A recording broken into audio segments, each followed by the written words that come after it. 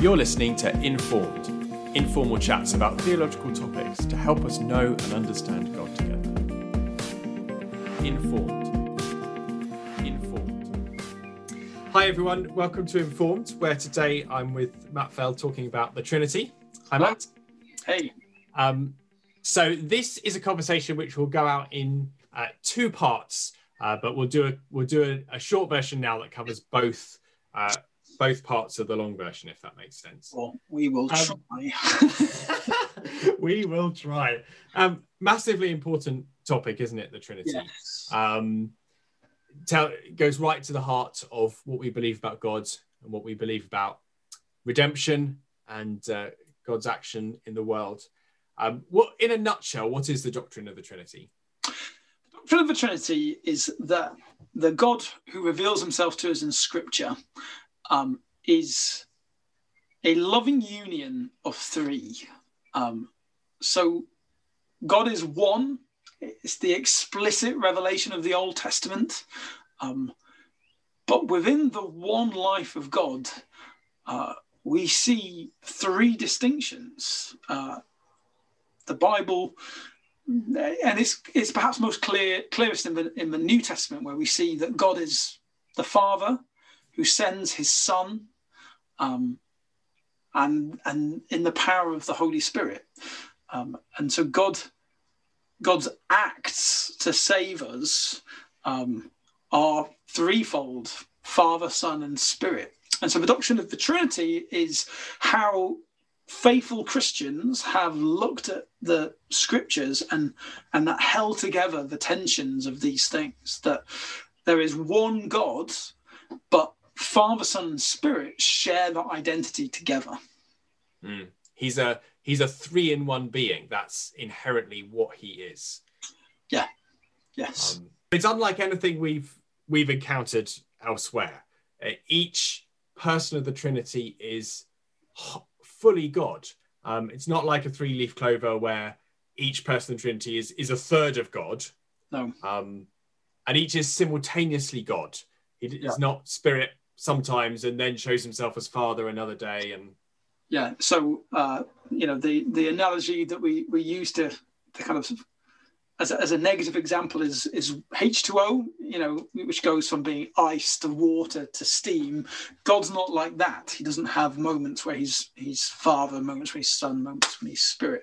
No, the one life of God is this relation of Father, Son, and Spirit, of the Father giving life to the Son and delighting in the Son, and the two loving one another and wanting to share that love in the life of the Spirit. God is that relationship, is that, may I say, that movement. Some theologians have spoken of it almost like a dance. And it's a dance in which the three persons are distinguishable. Yes, yeah, that there's three moments, three points in the dance, as it were, at any one point. There's the Father who gives life to the Son, and then there's the Spirit, which is the love of the two being shared, going public, as it were.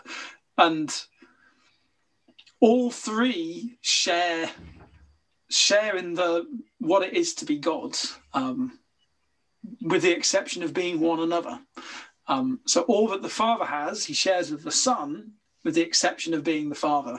And all that the Son is, the Father possesses without being the Son. And the same is true of the Spirit. How should we think about the Father sending the Son into the world? Is the Father in charge? Yeah, I mean, this is a sticky issue that we go into quite a lot of depth, particularly in the second recording that you're going to send out. There is an appropriateness to the Son being the one who's incarnate, because, like we said, the Father gives life to the Son, eternally so. There's never a moment when the Father is without the Son. So the Father is the source, but there's never a time when he's on his own. And as we said a second ago, all that he is, he shares with the Son. And so because the Son is the Son from the Father, or the Word from God, it's fitting and appropriate that he's the one who takes on human nature. But the union between them means that there's no hierarchy in terms of who calls for shots. There's no submission in the Son to the Father, because they are one. They share one will rather than two. And we unpack this and some contemporary issues around those ideas. We also talk about how to interpret passages of Scripture which speak of the Son submitting to the Father in his incarnate life. And so the idea is that there's something going on in the incarnation when Jesus is on earth, which is appropriate to their relationship in eternity, but is a bit different. It reflects the eternal generation of the Son. It's a term we unpack, but but in the incarnation, you have the human life of Jesus of Nazareth being brought into submission with the divine life. So the technical language is you have one person uniting two natures together. And so you see in the life of Jesus the human nature in its conformity to the divine will. But that doesn't mean that before the incarnation, the Son was submitting to the Father in the same way that he does as a man in the incarnation. Yeah, you're right there.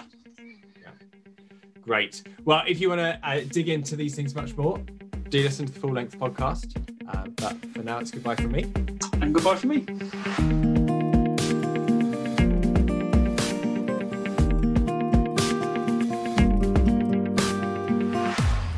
I mean, you've got some material for outtakes here, Simeon.